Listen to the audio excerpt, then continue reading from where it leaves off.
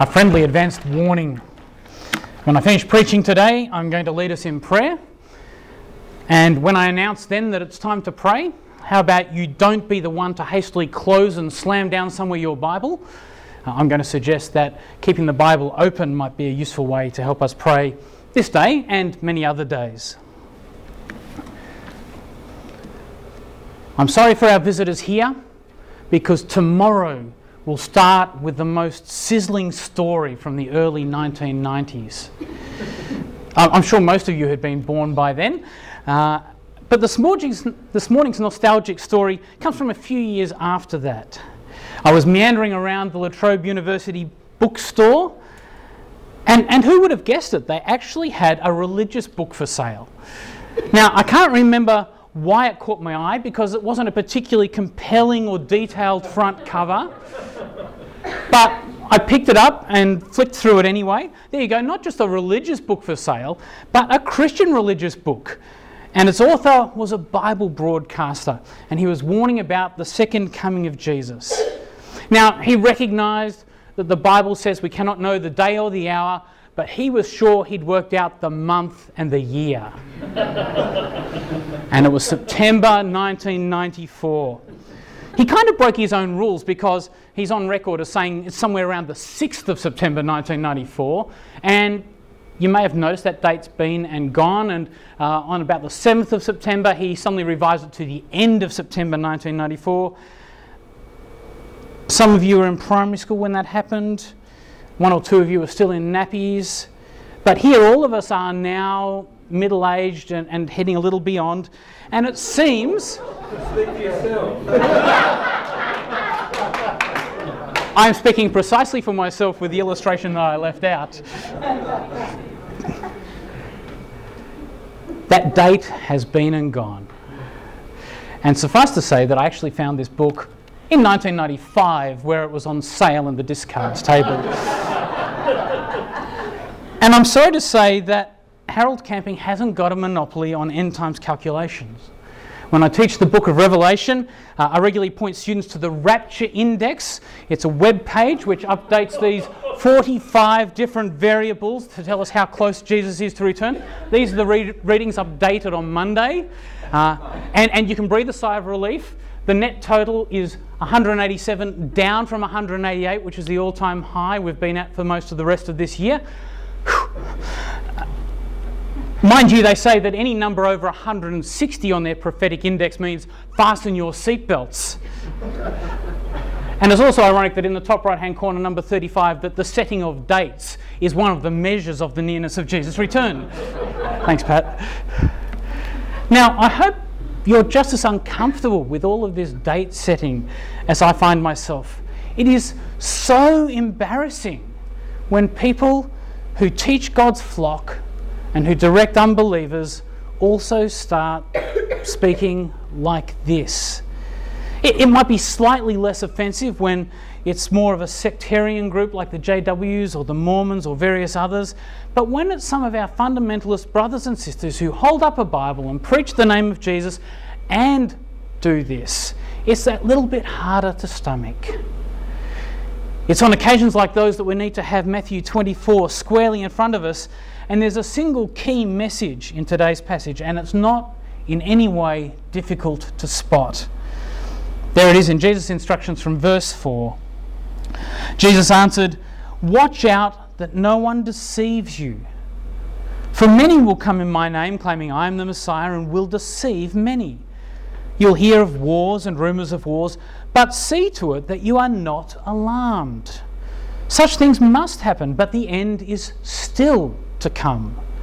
Nation will rise against nation and kingdom against kingdom. There will be famines and earthquakes in various places. All these are the beginning of birth pains." The same warning is repeated later in verse 23 and verse 26. Each time Jesus is warning his disciples the same thing. When someone tries to tell you this is it, do not believe it.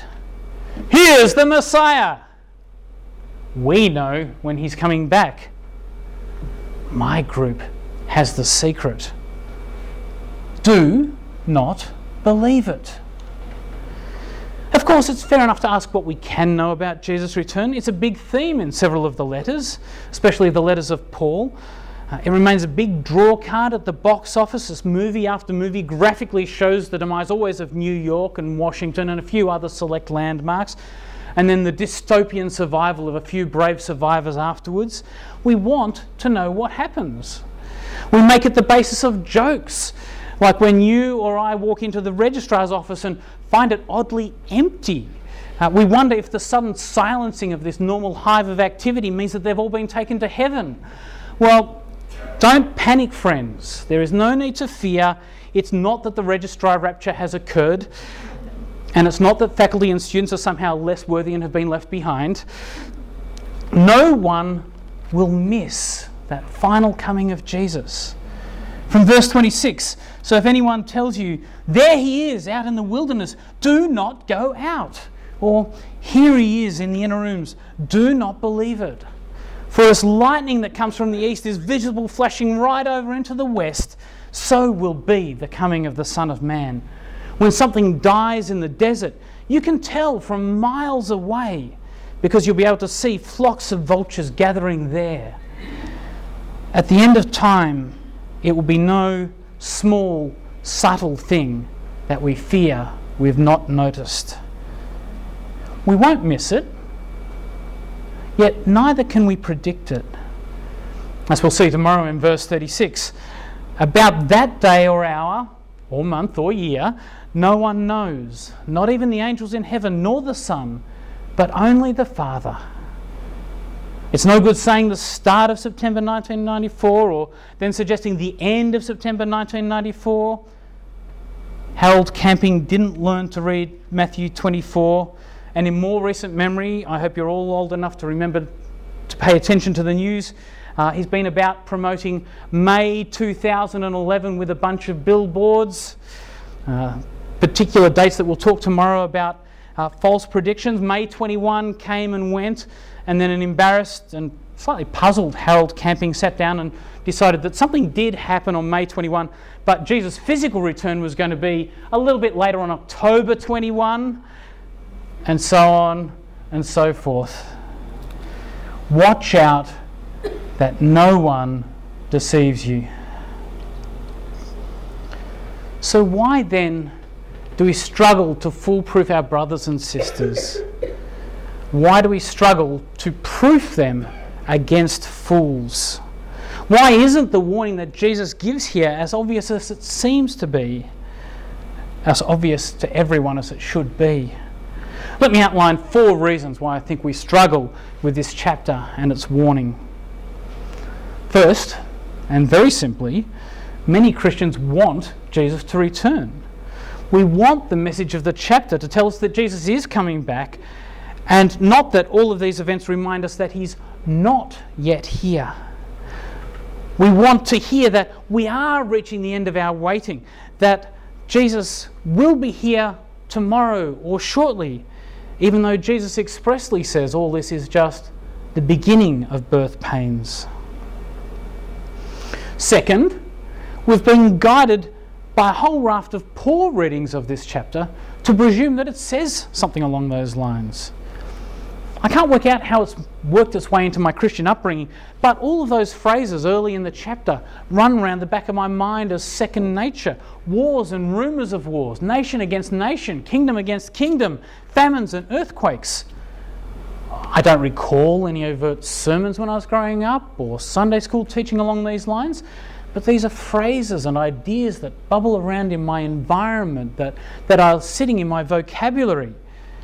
I mean, yes, there were those daggy movies of last century about the rapture and people disappearing. I was really disappointed to confirm this week that the urban legend isn't true. Qantas doesn't assign a non-Christian co-pilot whenever there's a Christian pilot on duty, just in case he's raptured. But people have had to ask the American FAA to verify this claim. I haven't yet got round to reading the Left Behind series, the Daggy books and movies of this century, but it's that same scenario all over again. We want Jesus to come back. We have some vague inkling that we should be seeing that here in this chapter. And a third and far less simple reason can trip up the most sophisticated Bible interpreter.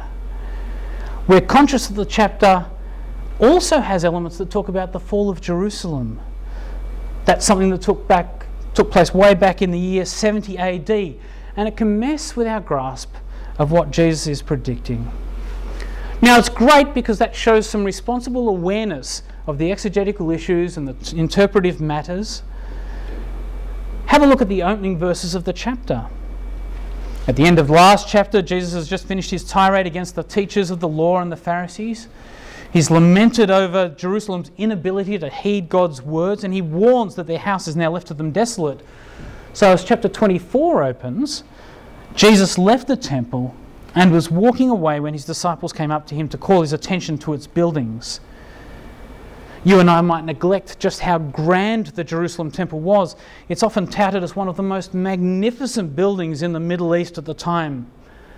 Just as our friends at Logos Bible Software can aid us in our classroom and our studies so they can enhance our sermons, here's a photo taken by their live correspondent, eyewitness in the first century.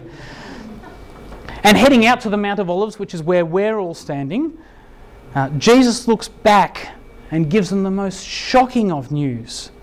"Do you see all these things?" he asked. "Truly I tell you, not one stone here will be left on another. Every one of them will be thrown down." And we know precisely that that's what happened within 4 decades of this prediction. Now, the disciples, of course, cannot believe that God would do such a thing to his beloved temple. And certainly, if and when that were to happen, that would be the final sign of the onset of the kingdom of God and the beginning of God's new eternal reign, hopefully with the disciples in some positions of power. So notice right here that our disciples are setting the agenda for the rest of the chapter when, with a note of uncertainty, a note of incredulity, possibly with undertones of power hunger, they turn to him and ask 2 questions about when and how this will occur. "Tell us," they said, "when will all this happen? And what will be the sign of your coming in the end of the age?" So we know from the words recorded here that the answer is giving a 2-part answer to a 2-part question. On the one hand, Jesus is answering the question about the destruction of the temple. At the same time, he's also responding to their question about his return and the end of the age. They might have presumed that those 2 events would take place simultaneously, but with the benefit of hindsight, we can see that there's at least 2,000 years between those 2 events. And yet we find that those 2 answers are intermingled in this chapter. And good and careful Bible interpreters look to see how they are or aren't intermingled. And we've already seen examples of people who fail to think about how they might be linked, or at least answered together in the chapter. Well, in many ways from our perspective today, it doesn't substantially matter which signs are which. I'm going to break it to you that I don't think we can work out particularly when the abomination that causes desolation is. It may well have been in the past, it might possibly be in the future. But all of these other events, wars, famines, earthquakes, false teachers, were already in full swing by the time that 70 AD came around with the fall of Jerusalem. We can easily understand why good, reputable scholars will argue that this whole chapter is about then, is about the fall of Jerusalem, is all completed by 70 AD. But we also find that these same events continue to keep happening. And we can see why Bible readers through every era, not just the last 30 years of excitement, not just the advent of the web and rapture indexes, but people at every era have wondered if they've reached the end and if Jesus is about to return. That is, at every era we wonder if we've reached the end of the timeline. But I think the point of the chapter is that these are linked. What was happening every year and every decade up to the fall of Jerusalem has continued to happen every year and every century that has passed, is an ongoing series of signs that Jesus has not yet returned. They all typify these eras of Jesus' speech and his final return, and the signs continue to happen because Jesus' message is true, that it is continuing to be the beginning of the end and not the arrival of the end. And while I think that's complex in itself, and I won't have scratched every itch right now, this observation I think leads us to a fourth reason why we struggle with this chapter. It's kind of the flip side to the first reason I suggested. Because it turns out I don't want to read a chapter like that. I don't want to discover that there's an ongoing era that Jesus describes. It'd be much tidier if everything were in the past and been and gone, and I can just treat it as a historical curiosity. Or it would be really nice if this is all somewhere in the future and I can defer it until I really have to accept that all of this is taking place and Jesus is just around the corner. It's far less thrilling to think that all of these signs and discomforts typify every century back then and now and for whoever knows how much longer. And when I find myself thinking like that, I find myself realising that I've been deceived. No, I've not been caught out by date setters and looking for Jesus' urgent return. I haven't been tricked by the blatant prosperity gospel of some of the prominent televangelists, but I have somehow imbibed a simpler, perhaps more insidious version of the prosperity gospel, one that gets pushed by the society around me and by the churches to which I belonged. Somehow I've fallen into a trap that life for the modern Christian should run fairly smoothly most of the time. Yeah, I know there have been pockets of persecution throughout history, and I'm glad I didn't live then. And yes, when we bother to look at our news or talk to our missions reps, we hear that there's ongoing persecution in many parts of the world today, and we should be grateful for the comforts that we enjoy. But I find myself thinking, and then embarrassed to confess, that look, if I'm following Jesus and diligently waiting for his return, if I'm reading and studying and teaching his word, if I'm praying the right ways and living the right way, then shouldn't I somehow be bypassing all these uncomfortable human and natural disasters? I notice it in my prayers, I notice it in our corporate prayers. We ask God that Auntie Maud might recover from her health problems, as if perfect health is a standard we should expect. We pray for the safety of our friends and family when they're travelling. We beseech God for the peace in many troubled parts of the world. Now, I think some of these are fair things to pray for, but I found myself falling into the trap of thinking that if I pray for them and I'm living in all the right godly ways, then surely God will be pleased to bring them to pass. I've started to pick up some kind of evangelical prosperity gospel. Yet when I come back to the Bible, I discover that it's much less concerned to promise any optimistic outcomes on any of these measures. When I look at Acts, we find at the end of Paul's first missionary journey, Luke gives us a few verses summarising about 1,000 kilometres of travel for Paul and Barnabas, and he records one sentence as they go back to their newly planted churches and encourage the fledgling leaders in those churches, and the sentence reads, "We must go through many hardships to enter the kingdom of God." Welcome to the year of discernment, or your next evangelistic sermon. When we look to the book of Revelation, it's full of acknowledgement for the difficulties of Christian churches. The same with many of the epistles, and even earlier in Matthew's Gospel as well as in today's passage, we find little evidence for some of our contemporary church comforts. I'm often surprised when our churches pray for peace, given that, as Lindsay reminded us a few weeks ago, Jesus himself warned, "Do not suppose that I have come to bring peace to the earth. I did not come to bring peace, but a sword." And, as hard as I try, I can't find but more than one prayer for any kind of peace in a geopolitical situation in the Bible, and that's an Old Testament prayer for Old Testament Jerusalem. Praying against war is not a bad thing, but I'm not fully convinced it's a biblical thing. And I think that it's a symptom and then a short logical step before we move towards praying more for our own comfort than for the sorts of things that the Bible does model for our prayers. It's a tricky area, it's one that I'm still thinking through, but certainly I worry that I have fallen prey to a 21st century cult of self as I spot increasingly a sense of entitlement and self-concern in others, I'm embarrassed when I discover it's been sinking its claws into me as well. And a passage like Matthew 24 starts to show up some of that. I'm aware that we haven't looked closely at some of the middle verses in the chapter, and again it's tempting to consign all of them to some time in the past or perhaps to some occasion in the future. But we can't avoid reading from verse 9 and finding here some truths that do apply to all times. Their new, presumably Christian disciples will be handed over to be persecuted and put to death. You will be hated by all nations because of me. At that time many will turn away from the faith and will betray and hate each other. And many false prophets will appear and deceive many people. Because of the increase of wickedness, the love of most, or the many who are deceived, will grow cold. But the one who stands firm to the end will be saved.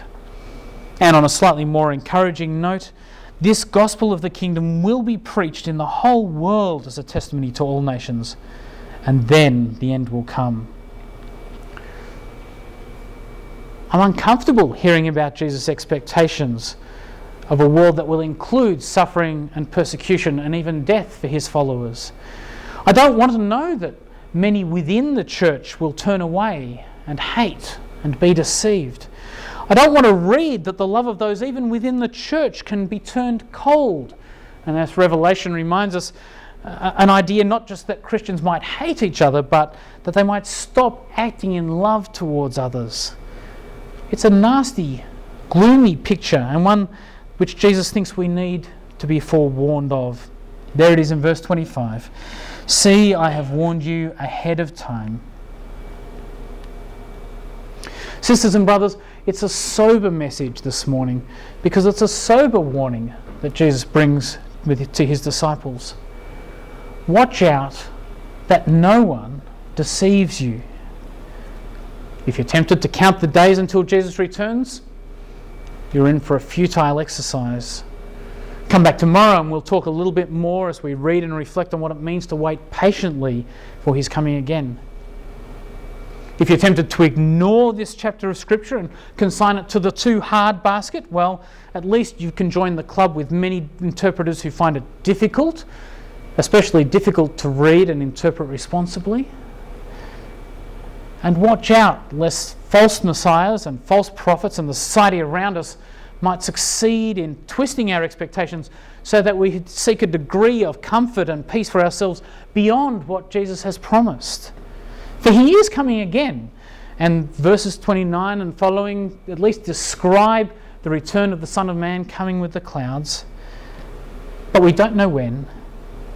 And I'm sorry to break it to you that he tells us that life in the meantime isn't going to look like a television commercial. On that sober note, let's pray from the text. Our majestic God, Father, Son and Spirit, we join our voices with those of generations past, asking that the Father might soon send the Son. Your world is groaning around us. As we wait for that day which will surprise everyone, prepared and unprepared, protect us from being deceived. Keep us alert to those who would mislead us. Guard us from turning away from the faith and betraying and hating each other and finding our love and actions growing cold. Please use these warnings in your word to aid us in standing firm to the end. Keep us in your grace and in your ministry, assisting in the preaching of the gospel of the kingdom to the whole world until that time when we do see the Son of Man coming on the clouds of heaven with power and great glory. Amen.